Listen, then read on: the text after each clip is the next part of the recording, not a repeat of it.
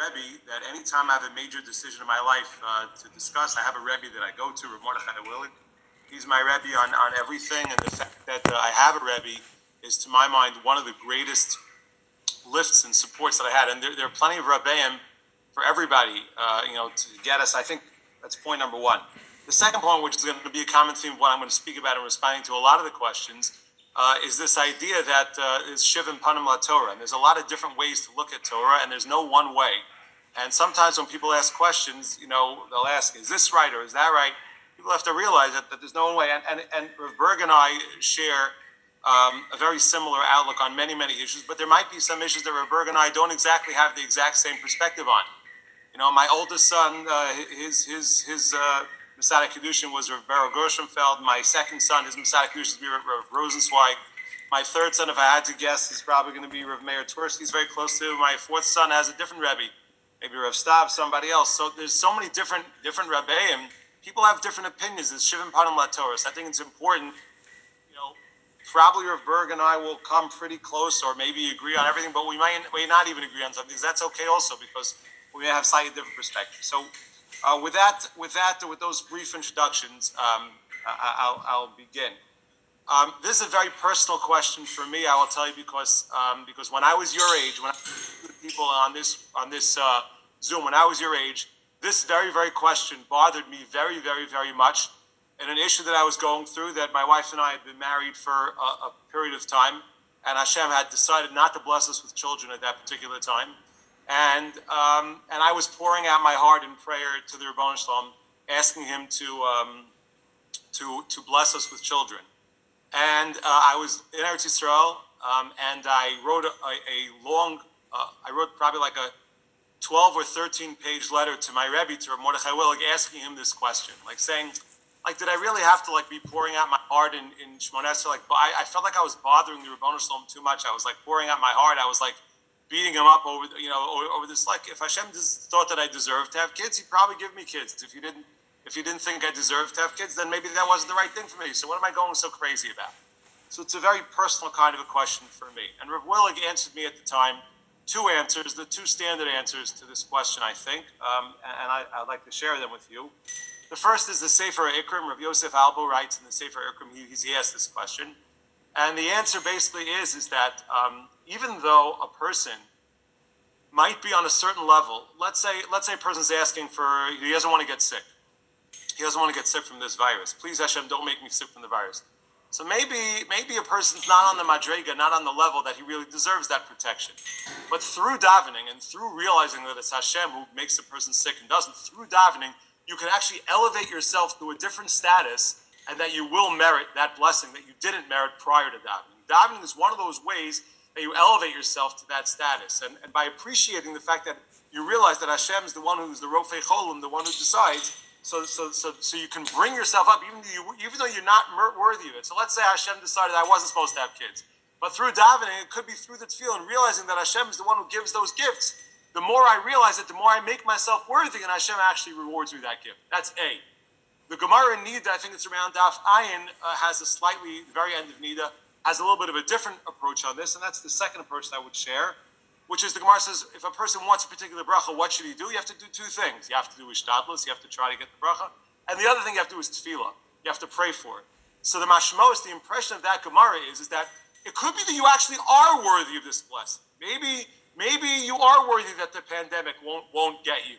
But you have to daven for it anyway. Even if you're royu for it, even if you're worthy for a particular bracha, you have to daven for it anyway, because Hashem just set the world up in this way that there's all kinds of brachos ready for people, and you have to daven for them. That's the key to get the bracha. You deserve it, but you may not get it even if you do deserve it, just because you have to daven for it. Because there's a key. Hashem made the world in a way that davening is the key that opens up the floodgates of the person, even if you do deserve it. So those would be my two perspectives. I guess the second half of, maybe I spoke already enough. There's more to say about the second half of the Kavanah, but maybe we'll let Rabbi Berg have an opportunity to respond. First of all, I want to echo the Rosh Hashiva's comments to thank David and Shlomo for putting this together. And it's certainly an honor and a privilege to be on a panel with Rabbi Kamenetsky, and to be called a Yedid Nefesh of Rabbi Kamenetsky is perhaps a lifelong dream. It's a tremendous schus, And it's certainly a relationship that Baruch Hashem I've been privileged to be a part of. With regards to the question, I think I can only add something small. The word palel is actually the word to imagine. In the Torah, when Yosef and Yaakov come together after being separated for so many years, Yaakov says, I was never palel that I would see you again. I never imagined that I would see you again. And so the Rebbeinu Shalom gives us the opportunity to imagine the world as it ought to be every single day.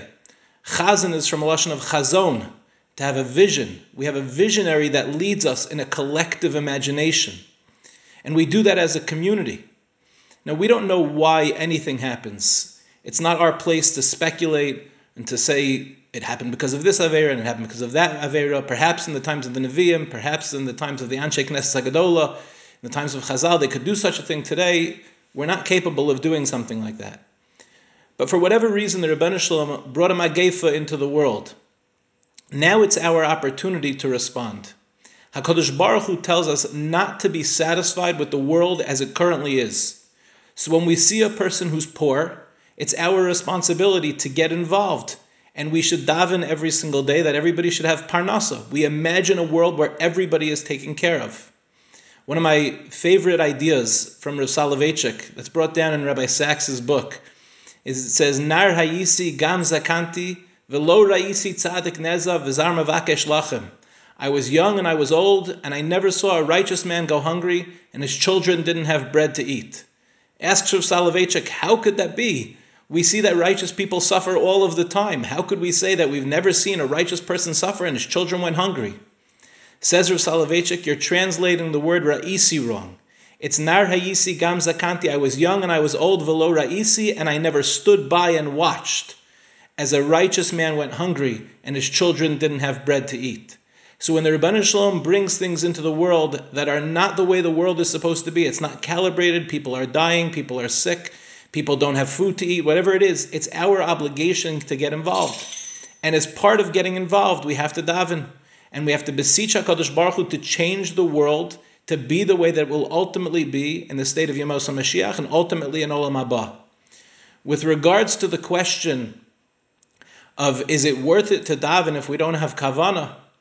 So the answer is, what do you mean when you say kavanah?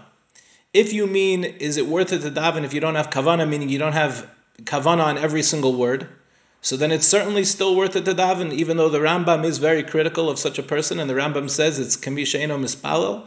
Okay, but nevertheless, we're all in process, we're all working towards something. Ideally, we want to get to a basic state of kavanah. However, there is a more profound kavanah that I think is something we can all have.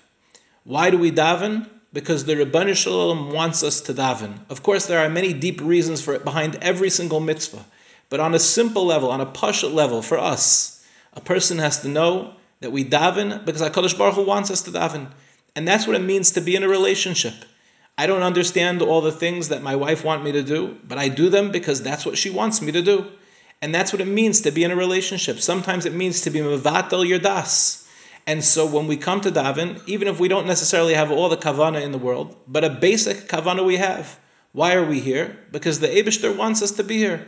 Is it the ideal level? Perhaps it's not the ideal level. But is it an important level? Is it a meaningful level? Is it something that will change the world? Is it something that will change us? The answer is absolutely yes. And of course, mitoich shelo lishma ba lishma. A person has to know that they're in process.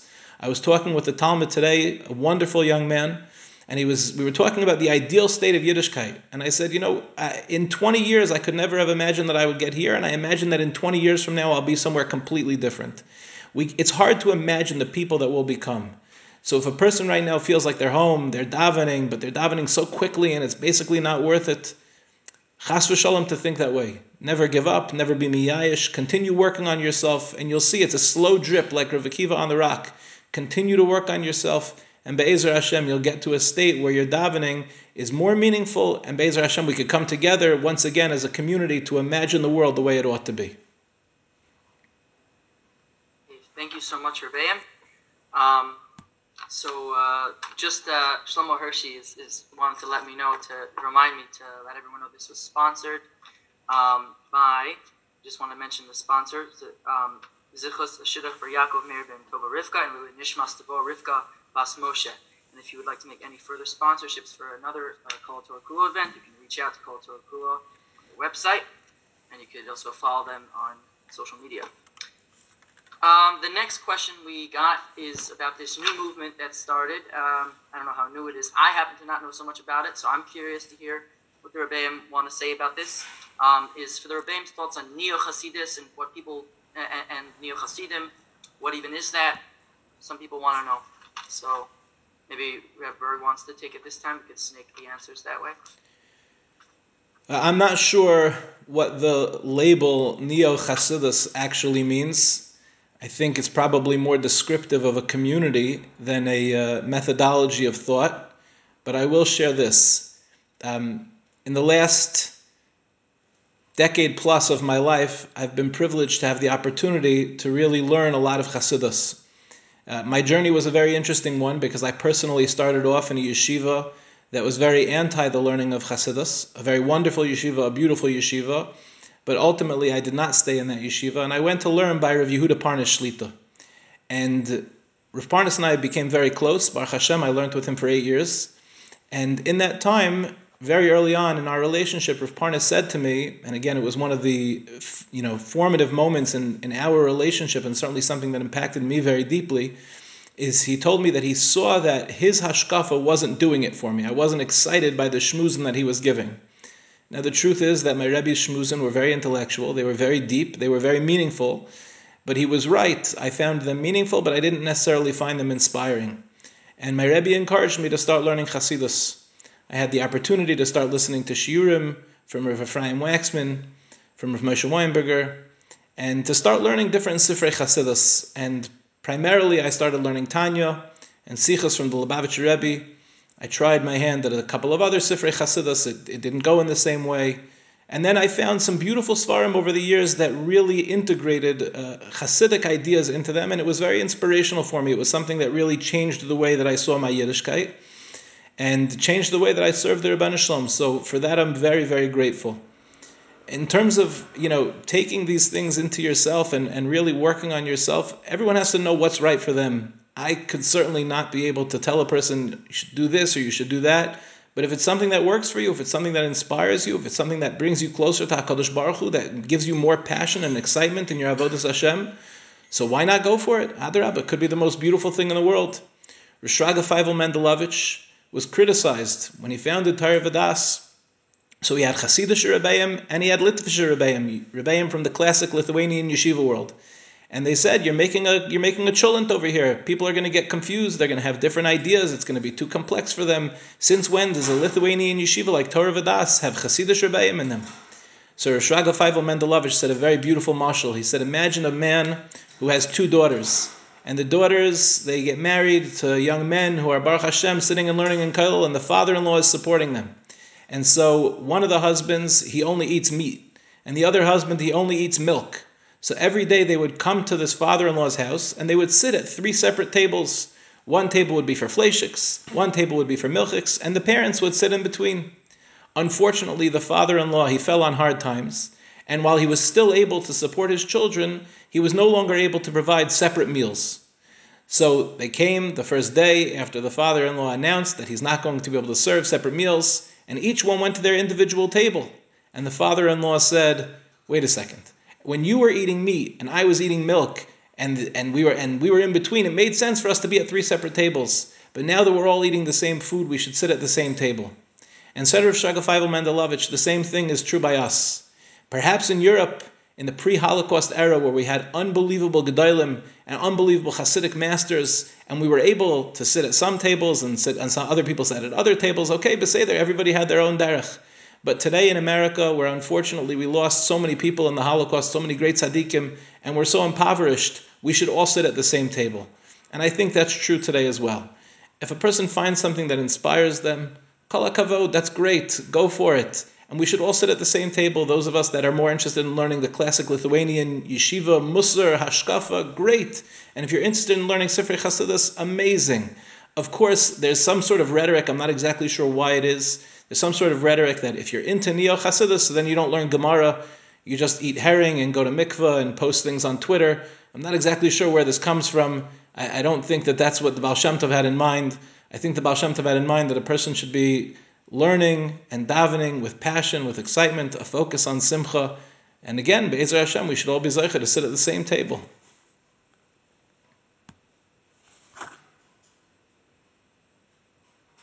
Shkayach Rav, is there Thanksgiving to add? Yeah, I'll just add one or two points. The Gemara says in Maseches Sanhedrin, Rachmana Libabai, that Hashem wants our heart in our service.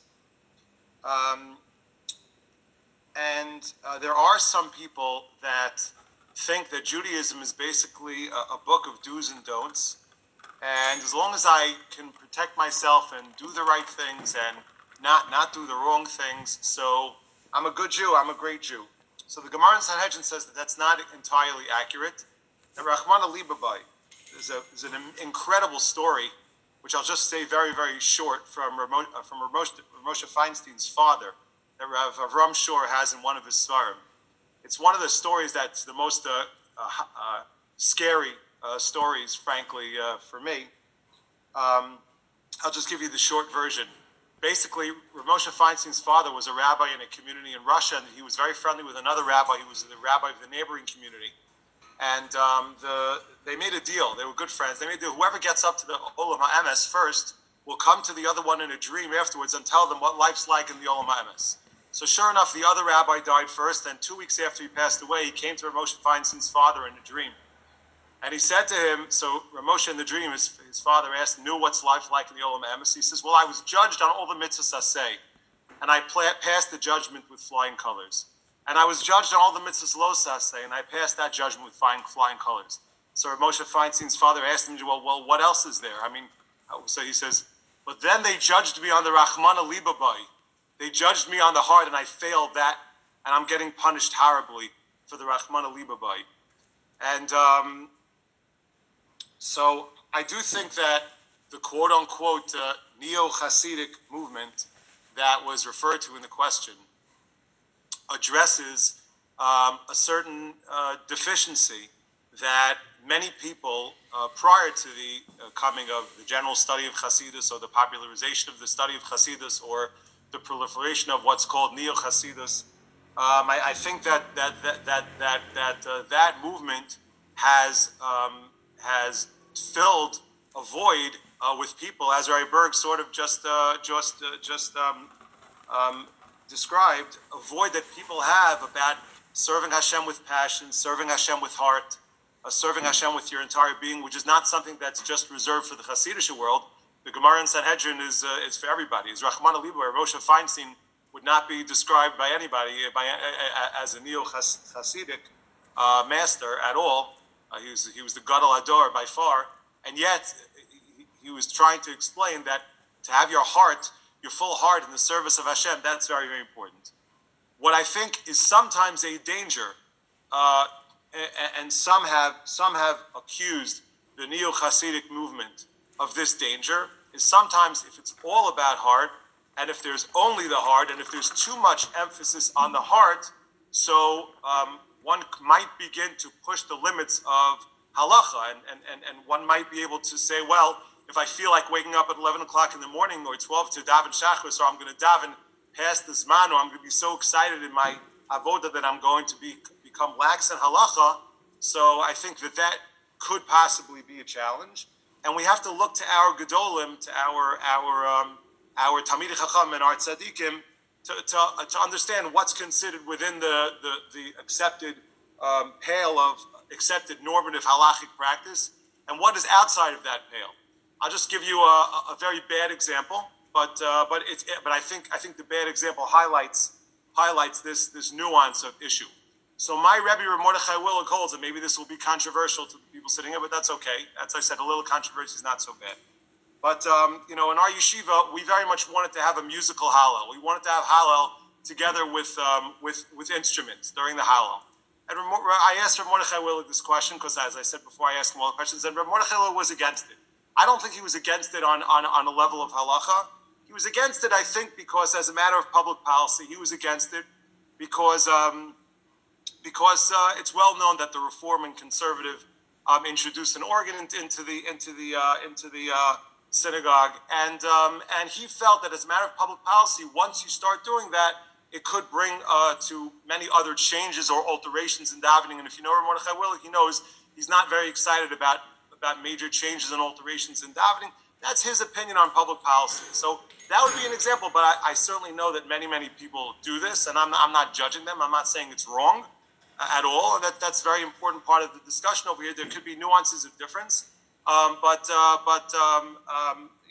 Rebbe advised us against it, and plenty of great Talmidei Chachamim say there's no issue with it. But that would be an example of where this kind of question I just use that example as to show relief that sometimes there has to be give and take, and not everybody's going to agree on exactly where to draw the lines. But Be'ikr, as Rav Berg said, I just want to close also with this, and this is I think also so important on this topic. And I'll share a story. I have a number of stories about this, but Mr. Rogers, Zichron Levracha, was very famous for saying that when in times of tragedy, of difficulty, look for the helpers.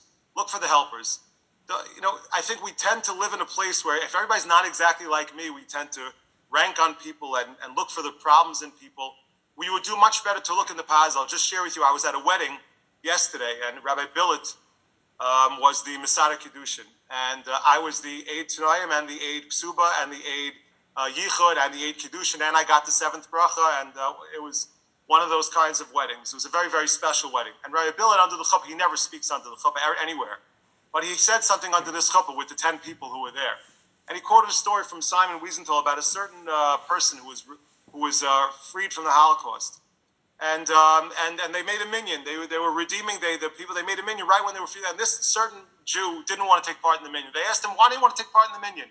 He said, "Well, I was in Auschwitz, and there was a rabbi who was giving out his siddur to people, and people were sneaking, waking up 4 a.m. for a chance to use this siddur to daven. And I was so blown away. I was so moved.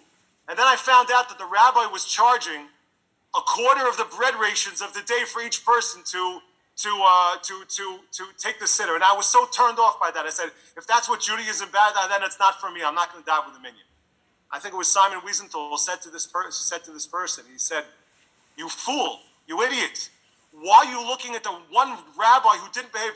What about all the hundreds of Jews who were willing to give up a quarter of their bread rations in the Holocaust to be able to daven with the siddur? You're looking at the one person who was a nutcase, who was an idiot, who wanted to charge people with the siddur. What about the hundreds of Jews?" So I think that especially during these times, instead of looking down on the things that we look at negative of this movement or that movement, and that's the answer to another question. Instead of saying, "Oh, these people are different than me, and how come they're doing that way?" Let's try to celebrate what's good about it. That the Neo Hasidus has brought to Klal Yisrael such an awakening of excitement and passion of where in a lot of sections of Yiddishkeit. Could there be some issues? There's issues. There's problems with every aspect. Everybody has issues. Everybody has challenges. But we should look for the good. Look for the helpers. Look for the positive in these things. Thank you so much, Rabban. That actually answers one of the questions where somebody asks, I grew up learning that as Jews, we are brothers and sisters and so connected, but nowadays there seems to be several sects of Judaism, like ultra-Orthodox, modern Orthodox, Mizrahi, etc., and they seem to collide in some terms of hashkafas.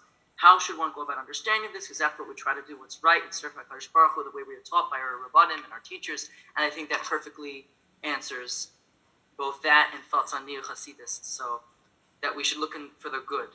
That what Rabbeim is trying to say. If I want to add, David, just one thing to that. Just add, to me, honestly, this issue, and I feel so incredibly passionate about this issue. I've been yelling and screaming about this issue for so long. Honestly, since I'm a little kid, this is the way I was brought up by my parents. But this business about that's what I started off with. This Shivim Panim La Torah. There are Hasidim, there's Babov, there's Satmar, there's modern Orthodox, there's Yeshivish, there's Haredi, it's all beautiful. As long as everybody is L'Shem Shamayim and everybody keeps Taryag Mitzvos, we shouldn't be looking down. To me, that's the whole godless. You can't read Parshas Vayechi. You can't read Parshas Vayechi and not understand this idea. There were 12 tribes. There's a reason why we start with 12 tribes. Yaakov identified the kochos of each tribe. Every tribe does things a little bit differently. Look at the last page of Mesilas Yesharim. The last page of Mesilas Yesharim talks about how a garbage man, this is what he says, a garbage man has the same schar in Olam Haba as a person who sits and learns all day long. That's what the Mesilas Yesharim on the last page says. Read the last page. If you don't read anything, just read it.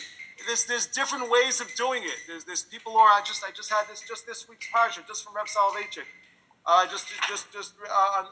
teach from Rav Soloveitchik has the same idea from in this week's parsha by Yikra, where he's talking about how the poor person who brings a carbon that's a bird carbon. We got to move away from this. If we're all separated, everybody's equal now. This whole thing, we're all in our own houses. We're there, so there's no better or worse now. We're all the same. We're all in the same. Maybe, and I think so much Badad Yeshiv, the person who speaks Lashon Hara is supposed to be thrown out of the Machna. We're all alone because we're all supposed to stop judging each other. We're supposed to stop saying, I'm better than you, or my way is better than you. I just heard from Ephraim Waxman, he said, Rav Meir Parmishlan by a tish, he wouldn't sit down to the tish until he walked around the whole thing and would envision how every single person at the table is better than him. So one time there was such a low-level peasant, he was having trouble figuring out how this peasant could be better than him. Then he thought to himself and he said, if I was such a low-level peasant, there's no way I would ever come to a tish run by my Mayor Parmishlan. So he figured out even that person was better than him. We have to stop judging. We have to stop thinking we're better than people. Stop being scared of being who we want or who we think we're supposed to be. There's Shivim Panim La Torah. There's 12 tribes. That's what Parshas Vayechi is all about. And don't get caught up whether you should be a chassid, you should be a misnagid, you should be a modern Orthodox, you should be yeshivish. You should look inside you and figure out what is your shorish neshama. What resounds? What aspects and elements of Torah resound with you most? And you should have the courage, like somebody like Rabbi Berg had, to say, if I was getting in a certain way, but maybe I have to look at something else to find my full shorish neshama. And I think we have to be much less judgmental and realize that Avas Yisrael, loving of every Jew, has to be paramount over these petty differences. David, just before you move on to the next question, Ani Akatan, I have one small story to add. Obviously, I agree with Rabbi Kamenetsky's words. Every single one of them resonates so deeply, and it's such an important message, especially at this time. I'll just share with you one of my favorite stories. Is the Lubavitcher Rebbe had a birthday farbrengen. I believe it was when he turned 80 years old. And they invited Rav Soloveitchik to come to the birthday farbrengen. Of course, Rav Soloveitchik and the Lubavitcher Rebbe had been chavrusas back when they were in Berlin together. They knew each other when they were younger. And so there was this very long table where the Rebbe was sitting, and the senior Hasidim were sitting behind the Rebbe, and they sent a limo for Rav Soloveitchik, and they invited Rav Soloveitchik to come sit next to the Lubavitcher Rebbe on the dais. And so Rav Soloveitchik refused. He felt that wasn't bekavadik for him to sit next to the Lubavitcher Rebbe, but he ended up sitting at the table, but all the way down at the end. You could see they have pictures of it. And so he was like maybe 20 feet away from the Rebbe, all the way at the end of the dais. And as Rav Soloveitchik was leaving, there was a reporter there, and the reporter asked Rav Soloveitchik, jokingly, he said, it seems like finally the Gra and the Baal Shem Tov have made shalom with each other. After all, the Lubavitcher Rebbe was a scion, ultimately of the Baal HaTanya, Talmud of the Maggid, Talmud of the Baal Shem Tov, and the Soloveitchiks hail from Brisk, from Volozhin, ultimately from the Vilna Gaon. So it seems like there's finally shalom between the Baal Shem Tov and the Vilna Gaon. And Rav Soloveitchik responded, reportedly, he said, no, they already made shalom when they were burned in the same crematoria in Auschwitz. And I think it's such an important lesson. Rabbi Isai, we think of each other as different. We look at Hasidim, Misnagdim, Modern Orthodox, Yeshivish, Haredi. We have all these labels for ourselves, and we're in different communities. First of all, it's pashut that the Rebbeinu Shalom gets no nachas from this. There's no father in the world that gets nachas from their children being divided like that and talking about themselves as if they're in different communities. But second of all, the Goyim of the world, they don't look at us like that. They don't look at us and say, this one's Modern Orthodox and this one's Yeshivish. It's such a tragedy that we look at ourselves that way. The Nazis, Yamach Shemam, they clarified this for us, and we should clarify it for ourselves. We should know these things. So I'll just finish off with one personal story. One of the things that frustrates me so much is I fly to America, unfortunately too often, I fly to America on behalf of the yeshiva, on behalf of NCSY, whatever I have going on, and so it frustrates me when people won't sit down. and it's time for us to go, and people won't sit down because they have hakpadas, that they don't want to sit next to women. So it bothers me very much because I feel like it's a chilul Hashem. The whole plane is waiting. Sometimes we have to wait 15 minutes, half an hour, even 45 minutes, and we're sitting and we're waiting, and it's annoying, it's frustrating. And so there was one time I was on a flight, and I'm sitting in the middle aisle on the aisle seat, and there are two. I don't know them personally, but they seem to identify with the more right-wing community. They were sitting in the middle, and then there was a conservative rabbi who was sitting on the far end. And in front of us, there were a couple of women that were seated, there were a couple of men that were seated, and ultimately they gave up their seats so that these four right-wing people could sit in the seats in front of us. Of course, I was a little frustrated, I'm going to be honest, I was a little frustrated. Like, it took us 45 minutes now to take off, and I want to be in America already, I want to go to Hertz, I want to get my rent-a-car, I want to go to Minyan, whatever I have to do. And this conservative rabbi who was sitting in the far left, so he turned to the young man who was sitting in front of him, and he said, "Do you mind if I ask you a question?" And he said, "Sure." And he said, "Can I ask you why you refuse to sit down?" And so this young man explained, he was probably in his early 20s, that for him, this is his vision of the halacha, and he would rather pay $1 million than violate the halacha. So this conservative rabbi said, "Would you be interested in hearing a response?" It was a very respectful conversation. So the young man said, "No, of course not. I would love to hear a response."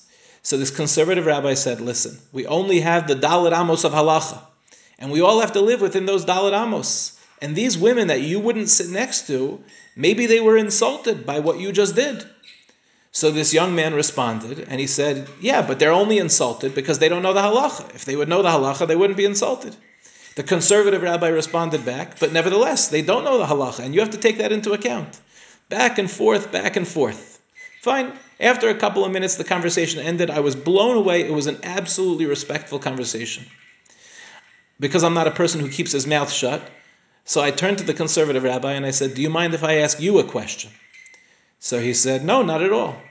I said, "Why did you feel comfortable asking that young man why he did what he did?" So the conservative rabbi was perplexed. He said, "What do you mean, why did I feel comfortable?" I said, "If these were Amish people who refused to sit down next to women, would you have felt comfortable saying that?" So this conservative rabbi was a very thoughtful man, and he said, "No, I would not have felt comfortable."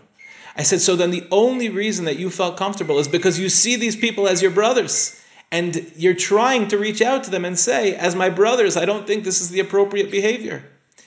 We ended up talking a long time over the course of the flight. It was a very beautiful flight. But I think that it was such a powerful plane ride, because we see that sometimes even when Klal Yisrael is critical of each other, we're only critical of each other because we love each other and because of the ahava that we have for one another. And so I think especially in these times, ahavas chinam is the order of the day. We need Beis Hamikdash now more than ever.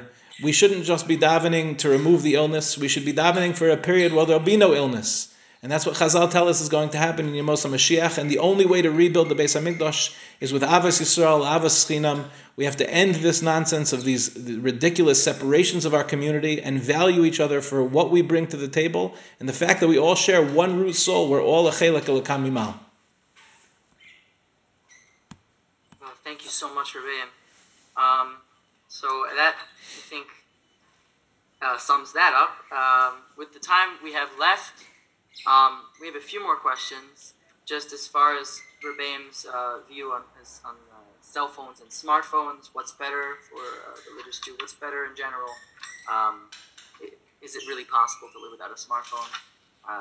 Whichever Rev wants to take a stab at it first. I think Rev Kamenetsky wants to go first maybe this time. No, it's Berg's. I think it's Berg's. Oh, it's Berg's turn. Okay. Well, I think if we're going to have an honest conversation about the use of smartphones, then we need to have an honest conversation. And Baruch Hashem, we have, it seems like we have over 300 people here, and I imagine that some of them are men. And I imagine that the young men would be, of course, if they weren't embarrassed, and I'm not saying that they should get up and say this publicly, but perhaps they would share with you some of the challenges of modern technology. And we shouldn't put our head in the sand and pretend that those challenges don't exist. I'm not just talking about inappropriate behaviors, but I'm also talking about just wasting time. There's a couple of young men in yeshiva this year that took it upon themselves to relieve themselves of their smartphone. They said, why do I need it while I'm here during my years in Israel? And it changed their year. And they would be the first ones to tell you that. They said, yeah, it really changed my year. I was able to focus in a whole new way. My wife and I, we often talk about the fact that when we were in Eretz Yisrael, wow, it's been so long already, but over 20 years ago, we didn't have cell phones. I didn't have a cell phone. I remember my Shana Bet, people got cell phones, and the shmooze that they gave was there was a game called Snake. And Snake was mamish like it was a little thing that went around, and you had to like eat a little dot. And I remember the Rebbeim in Yeshiva giving a shmooze about the Nachash HaKadmaini, wasting time with Snake. And if our Rebbeim would have only known what was coming, I don't know if they would have been giving shmoozin about the Nachash HaKadmoni. It was far worse than we ever could have imagined.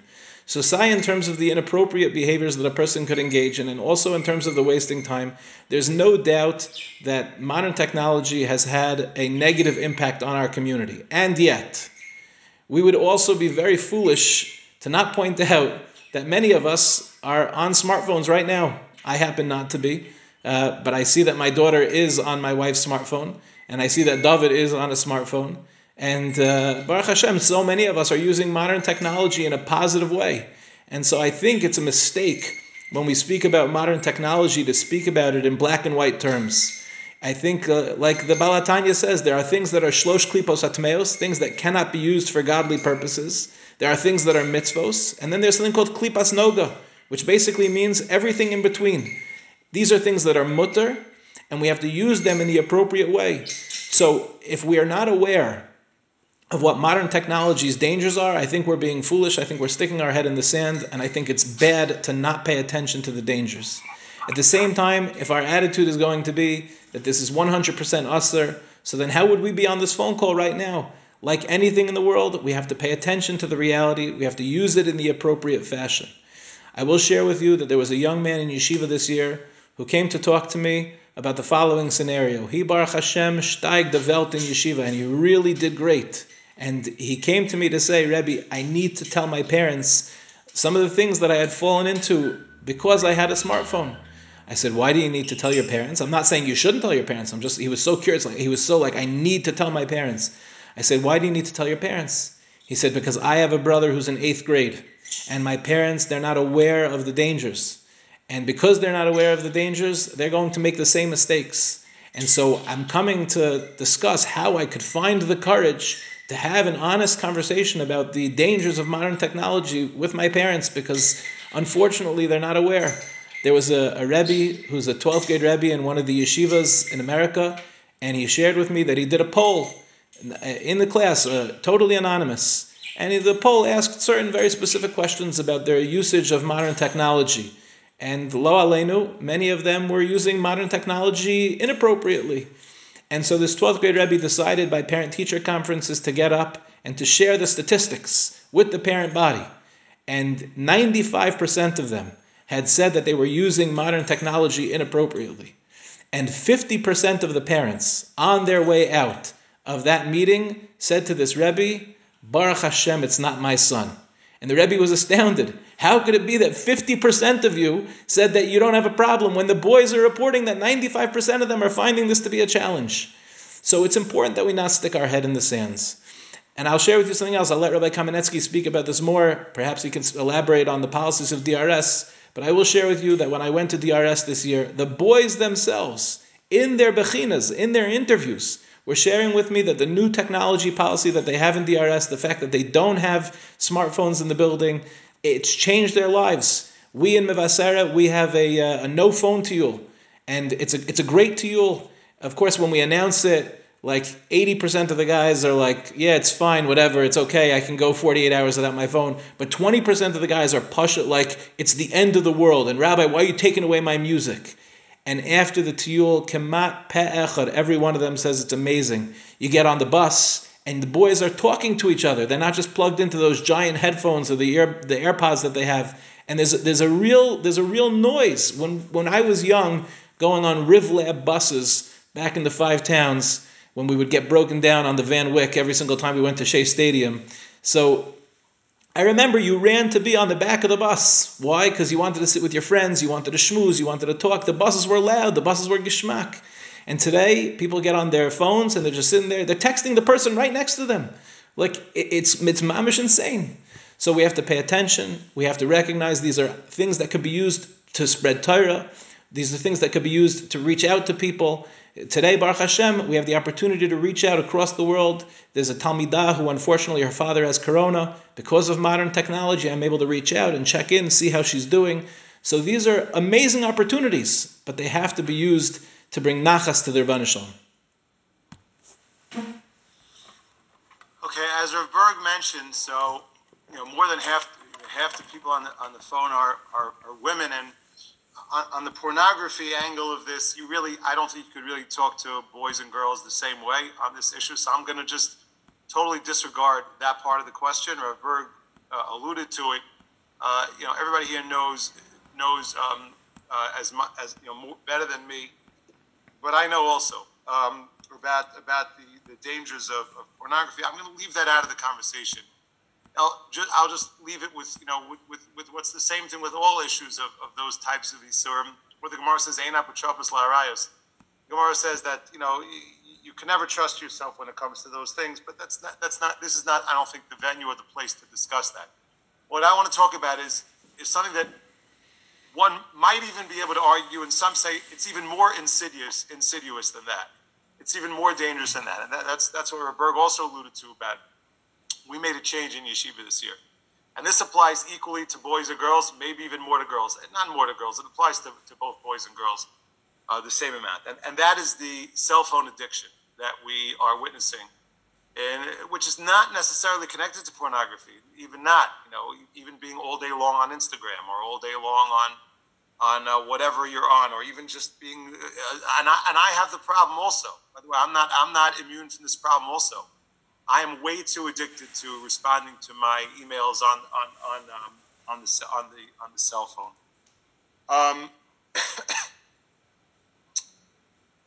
As Rav Berg very beautifully mentioned, we instituted a policy this year where you're not allowed to have your cell phone out in school at all.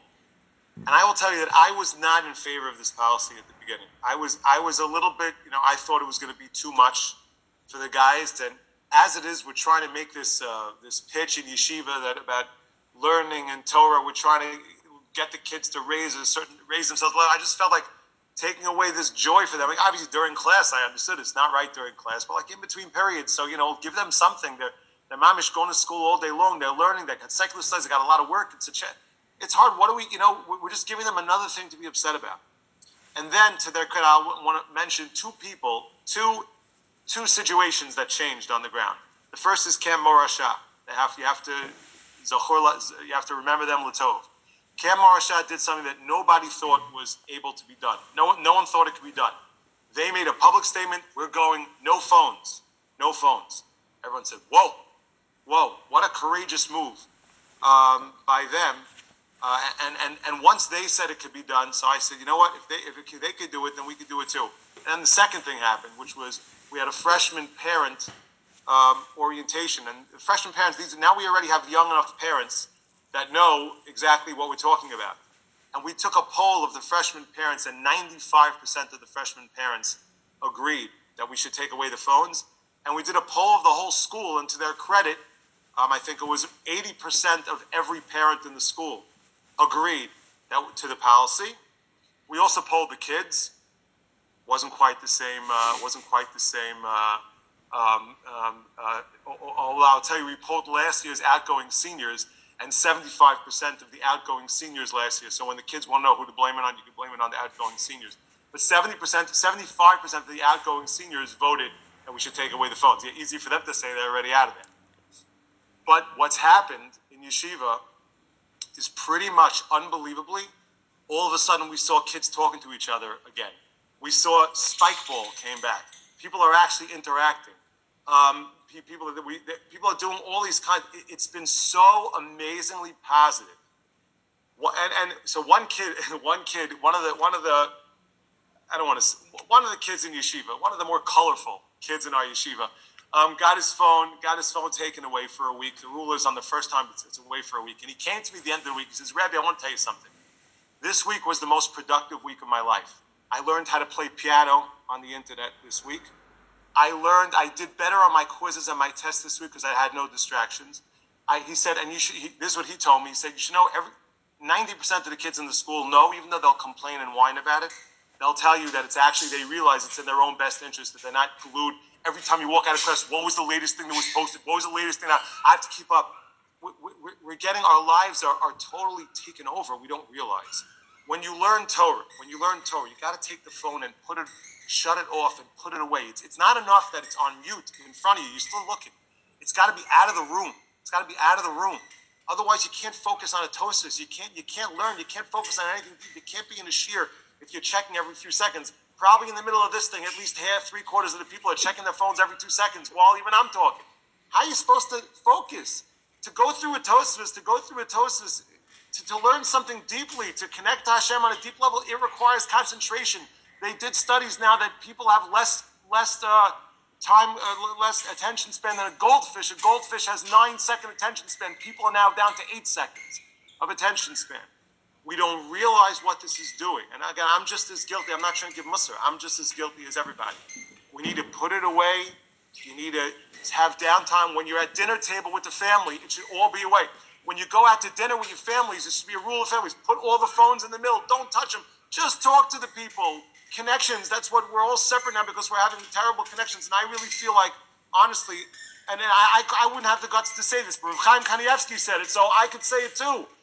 What does it say about why do you get Badad Yeshi? What's the punishment? For the sins of the mouth, for the sins that we're not being, because on the WhatsApp groups, we're just piling on and just ranking on the groups, and we're just sitting there ready to rank on somebody else and rank and this one texts and on all these chats. The chats are destroying people. We're destroying schools. We're destroying yeshivas. We're destroying other kids. We're destroying other kids on the chats. So we gotta dial it back. I agree with Rav Ber. I'm not saying chuck away the phone, but everything in moderation. Being a Jew means understanding things in moderation. There's a time and there's an appropriate way, and don't pile on the chats and don't offer your opinions of being critical and criticizing people on the chats. We need downtime. The addiction is the worst thing ever. To my mind, it's more dangerous and more pernicious than the pornography. Certainly, it affects girls as much as it affects boys, if not more. So we need to have in moderation, we need to have down times, dinner times, connection times. It can help connection, but you have to make sure that you have your hours away from it. And I wouldn't just say that the questions are easier than the answers. I don't have any great solutions, but there needs to be some downtime. Hey, Shkoyach, Rabam, thank you. I'm not sure how much time we have left, but I know we definitely have time for another question, which is somebody wanted to know. This is more of the I think could be a more controversial question. So hold on, everybody. Is it better for a mother to work and come back to her kids after she's made money to support her family financially, or is it better to be a stay-at-home mother and make sure that there's kedusha always in the house and there's always, or find a balance? What does Rebbe think? I think Shreb Kamenetsky. Okay, so first of all, I want to really commend the person for asking the question. I want to commend the person who asked the question. And to my mind, in this case, the question is much better than the answer. What do I mean by that? And by the way, this is not just for girls, and it has to do with what the advice, any advice. And I would say like this. I'll answer the question with the following story. When Rav Itzela Mi Peterburg was a student of Rav Yisrael Salanter, so Yisrael Salanter asked him, he wanted him to become the rabbi of the town of Petersburg, St. Petersburg. That's why they called him Rav Itzela Mi Peterburg. He called up his Talmud and he said, I think you should be the rabbi. So Rav Itzela said to Yisrael Salanter, Rebbe, I'm a nothing. I'm a lowly person. I don't know anything. How am I going to be the rabbi? There's so many Jews there. They have so many questions. How am I going to be the rabbi? I can't do it. So Rabbi Yisrael said to him, do you think I would want somebody who wasn't scared to do it? If you're scared about it, then that means you're the right person to do it. If you're worried about it, if you're worried that you don't feel like you have the koiches to do it, that means you're the right, because that means you're going to tread carefully. You're going to think about things before you do. You know that it's a big decision. You know that it's not so simple. You're going to take it seriously, and you're going to work hard, and you're going to make sure to give the right answers to people. So that's the way I feel about this question. I feel about someone who's actually concerned about this question, should I work or should I be a stay-at-home mother, is going to be great when they work and is going to be great as a stay-at-home mother. You're going to be great at both things because you're going to realize the benefits in both. You're going to realize that there's benefits in both, and you're going to think and think and think and make the right decision until you come out with what's the right balance for you about this issue. I will say, and again, I'm sometimes too honest about these things, but my daughter is killing herself through graduate school right now because she's married to a Talmid Chacham, and she wants that Talmid Chacham to be able to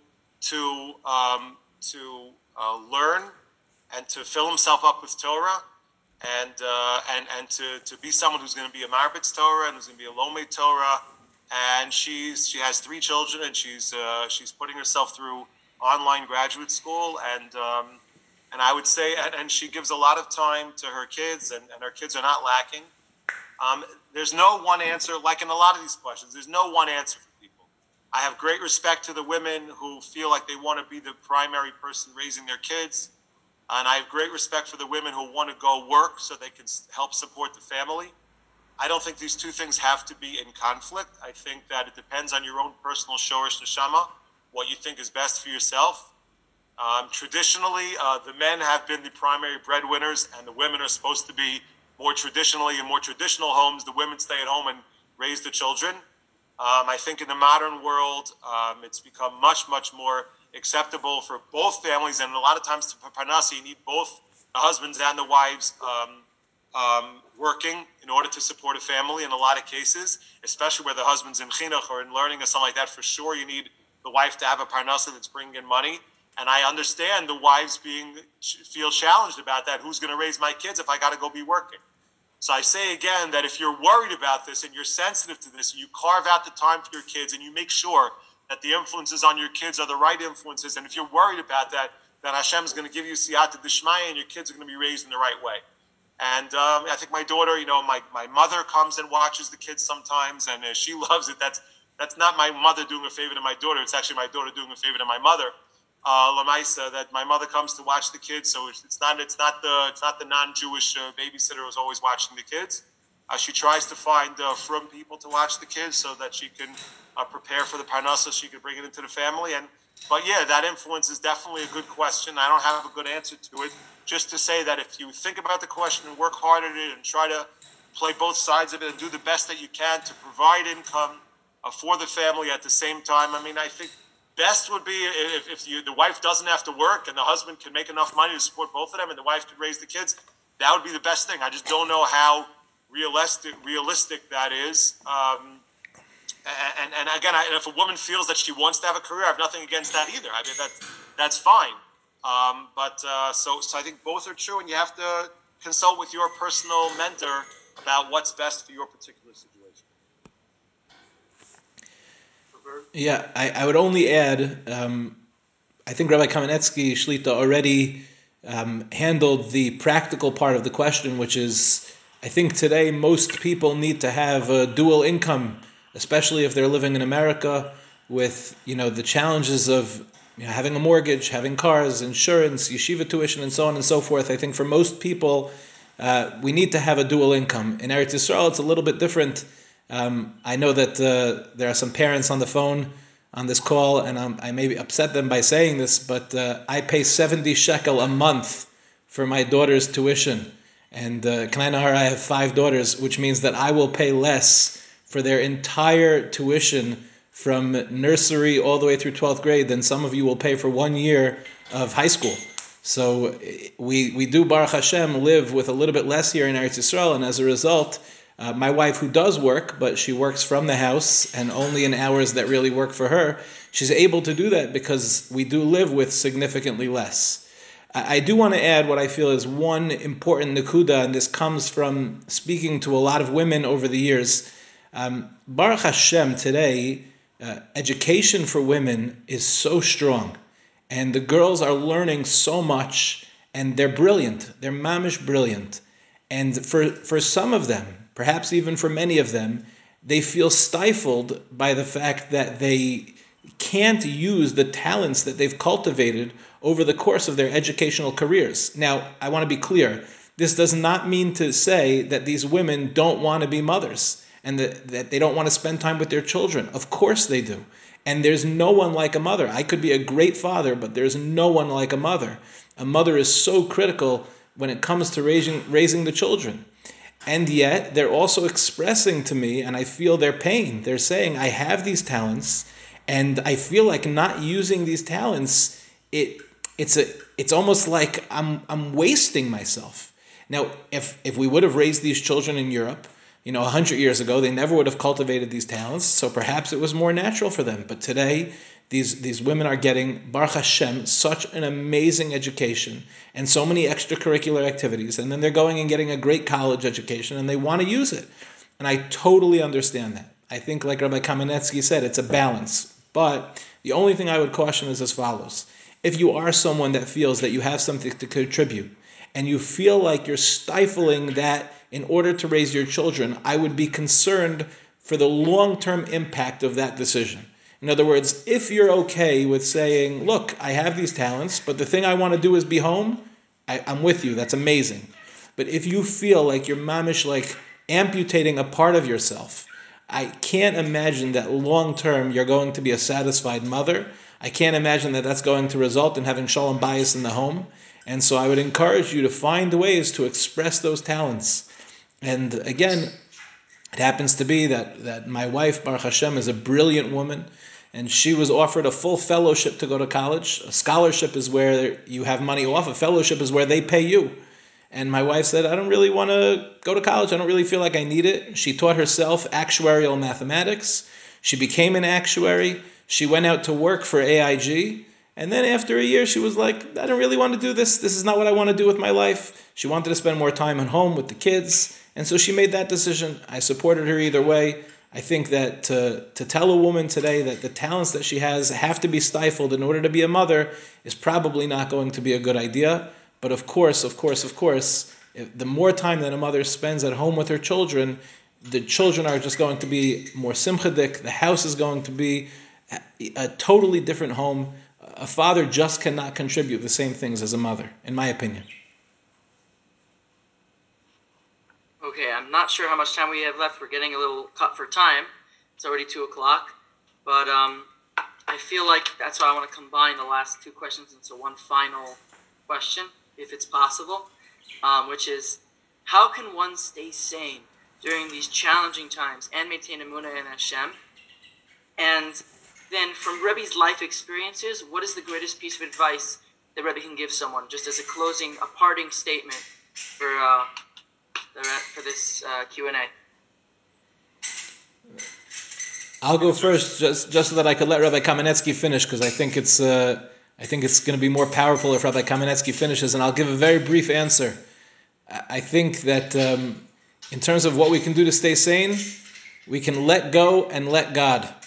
We are not in control, and sitting there with all this anxiety of what's going to be and what's going to happen, I think this is a great opportunity for us to really put the emunah that we've learned about our entire lives into practice, and we can make it real. And that means being besimcha, recognizing that we're exactly where we're supposed to be. The Rebbeinu Shalom had a better plan for us than the one we had for ourselves. I think also it's important, as much as we're doing that, to really focus on being imo anochi b'tzara. People are mamish suffering. And there's been so many shmuzin about how we could use this time for growth, and that's wonderful, that's great. That's how a Jew behaves. When a Jew is in a tough position, we think about, okay, why are we in this tough position? How can we grow from this? How can we gain from this? But at the same time, if we're not noseh ba'olam chaveiro, if we're not experiencing the pain of our fellow Yidden, so then something is off. And that's what my Rosh Hashiva, Rabbi Bender, Shlita, my elementary school Rosh Hashiva, used to tell us all the time. You have to be imo anochi b'tzar, you have to feel the pain of your friends. And I think that's the way we stay sane. This is the Rebbeinu Shalom's will. We're being mevatel ourselves to the Eibishter's will. And now let's reach out to those people that are suffering and be with them in their pain. In terms of something that I've learned over the course of my life that I could share with you that'll be meaningful, I can only tell you that life is a process. I wish I could tell you that when I was in my young 20s, I thought I had it figured out. I really did. It's hard to believe that I really thought I had it figured out then, but I thought I did. I thought I had a path. And here I am, and it's 20 years later, and the path that I thought I was on is a totally different path. Cut yourself some slack. Allow yourself to be in process. Allow yourself to change. Allow yourself to grow. Allow yourself to experience the growth of others and the change of others. Because people will not necessarily be the people that you thought they were. My wife and I, we've been on a journey together, Baruch Hashem, for come out 18 years now. And I think the people that we were when we first got married is fundamentally different than the people that we are now. So enjoy the process. Allow yourself to change. Allow yourself to grow, because the journey is mamish it's a beautiful ride. So in terms of the issue of Amuna, I pretty much have the same thoughts as Rav Berg. The only thing I would add, which is not really adding, it's just restating really what he said. One of the individuals who has inspired me in terms of his Amuna is one of my Talmidim, Rabbi Josh Grayjower. And some of you may have seen what he wrote on Twitter recently in his connection. He had 9 points to make. I'm not going to go over all of his 9 points, but I'm just going to say, he almost throws it in as an aside. He said that he sees that so many people are having trouble dealing with this situation because they've never had their lives turned upside down in this way before. And it's true. And I want to be clear. I don't want to. I don't want my words to minimize the fear, the uncertainty, and I want to validate that. And I get it. And I don't fargin anybody on this call. I don't. That's Yiddish word. I understand it. I'm just as concerned and nervous as the next person is. By nature, I am a very nervous kind of a person. So I get it, and that's fine, and that's okay. There's a beautiful Abarbanel on the words Vayira Yaakov Ma'od Vayetzel. The Abarbanel says Yaakov Avinu was scared of Esav. How can he be scared? So Abarbanel says being scared is not a contradiction to having Emunah. It's not a contradiction. It's a normal human. It's a normal human emotions. Normally, when a lion comes at you, you're going to be scared. You're going to say, I have Emunah. Is a lion coming to eat me? No, I have Emunah, no problem. It's no problem. That's not human. That's not normal. That's kind of like Mashal Amadovadoma, like the Gemara says, when a bad thing happens, was he supposed to say Baruch Dayna Emes? When a good thing happens, you say Baruch Hatov Ametiv. That's a good cut. What do you mean? Say your close relative just dies. Maybe you should say Baruch Hatov Ametiv. It's all good. It's all for the good. No, Kadosh Baruch Hu understands that we're human beings. It's right. It's all for the good. It's right. It's all for the good. But you still make a different bracha. It's not exactly the same bracha. Kadosh Baruch Hu understands. You just lost somebody. You're going to be in pain. You say Dayana Emes. It's okay. That Barbanel says a similar word on fear. We're scared of the unknown. It's normal to be scared, and it's okay to be scared. And when things like this happen, it's normal. It's totally normal. Anyway, Rabbi Grayjower writes over there on the tweet as an aside. He says he understands that most people have never gone through experience, have their life completely turned upside down. So he writes there in parentheses, well, I, Baruch Hashem, have already had that. So to me, it's not, to me it's not so. Unfortunately, Rabbi Grayjower experienced a terrible tragedy with the loss of his young wife. He has 3 kids, and after a long battle with a terrible illness, he lost his wife. And I will never forget, as long as I live, the first words that he said at the funeral of his wife. These were words of introduction. He said these were words of introduction. And he said, we have to always remember that the Ribbono Shalom does not work for us. We work for the Ribbono Shalom. The Ribbono Shalom does not have to answer to us as to why he does what he does. He doesn't have to explain himself to us. We work for the Ribbono Shalom, and we receive, we accept. We've accepted a lot of good that the Ribbono Shalom did to us, and we also accept that which doesn't look like good and it looks like very bad. And Klal Yisrael has had many, many, many tsaros in its history. Klal Yisrael had a Holocaust. Klal Yisrael has had a lot of pain and suffering. There have been a lot of terror attacks that have taken away young people. And there's a lot of things in this world that don't make sense to us, that don't make sense to us. And if we would be the rebellious, it would make sense. We have to simply have emunah pshuta. We have to have simple trust and faith in Hashem, just like when a parent chastises a child. A lot of times the child doesn't understand it, But how do we maintain Amunah? It's very difficult. I don't mean to say that it's easy, but we have our Rabbeim and our role models, our Tamid Chachamim, and our inspirations who are models of Amunah. And like I said, for me, it comes from one of my Talmidim who, aside from all the other words that we have, and just in terms of one piece of advice, I'm going to cheat a little bit and give two pieces of advice. But one of them I already sort of said already 4 or 5 times through my words. But my main piece of advice, if I can give one piece of advice, it would be that anytime a person, and I totally agree with what Berg said, very, very beautiful. Life is a process, I agree. The only other thing I would add would be any time in life that you have a decision to make, that you have an act to take, should I do this or should I not do this? You should ask yourself one simple, which is not so simple, one simple question. What does the Ribbono Shel Olam want from me in this scenario? What does Hashem want from me? Now, it's not always easy to know what Hashem wants to do, and for that, that's why I'm going to take the liberty of adding one other piece of advice. And that is what we started with, which is Aseh Lecha Rav. And that is that my other piece of advice, I said to you that one of the reasons I believe that I was blessed in my life, whatever little bit I've been able to do, really has nothing to do with my own merits. It's the fact that have merited having a Rebbe. That anytime I've had major life decisions in my life, I don't even take responsibility. I ask my Rebbe. I've had tremendous blessing to be blessed with a Rebbe who helps you answer that question. So the question they have to ask yourself is, what does Hashem want? But it's not always easy to know what Hashem wants. So it's great to have, that's what the Mishnah tells you, Aseh Lecha Rav, and have events like this, but not just events like this. Everyone should have their own person that they can go to, their own go-to person that they can go to for inspiration, for halachic guidance, for advice, for things of that nature. And I think that if we have that lifeline, that Tala Bi'ilani Ravrave, like the Gemara says, I can't tell you the strength of Ramon Chayil. I'll just close with this one story. I was, I think, 22 or 23, 24. I don't remember. I was just out of college. I was young, a young rabbi. I didn't know anything. I knew less than not knowing anything. So another guy in YU, a younger guy, a guy who was maybe, I don't know, 4 or 5 years younger than me. So he came to ask me like a really, really difficult question, a really miserably difficult question, like a hard question. He came to ask me an advice question.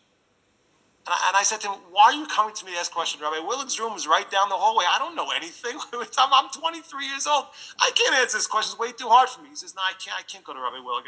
If you want to go, you can go to Rabbi Willig. You ask him. So I went down the hallway.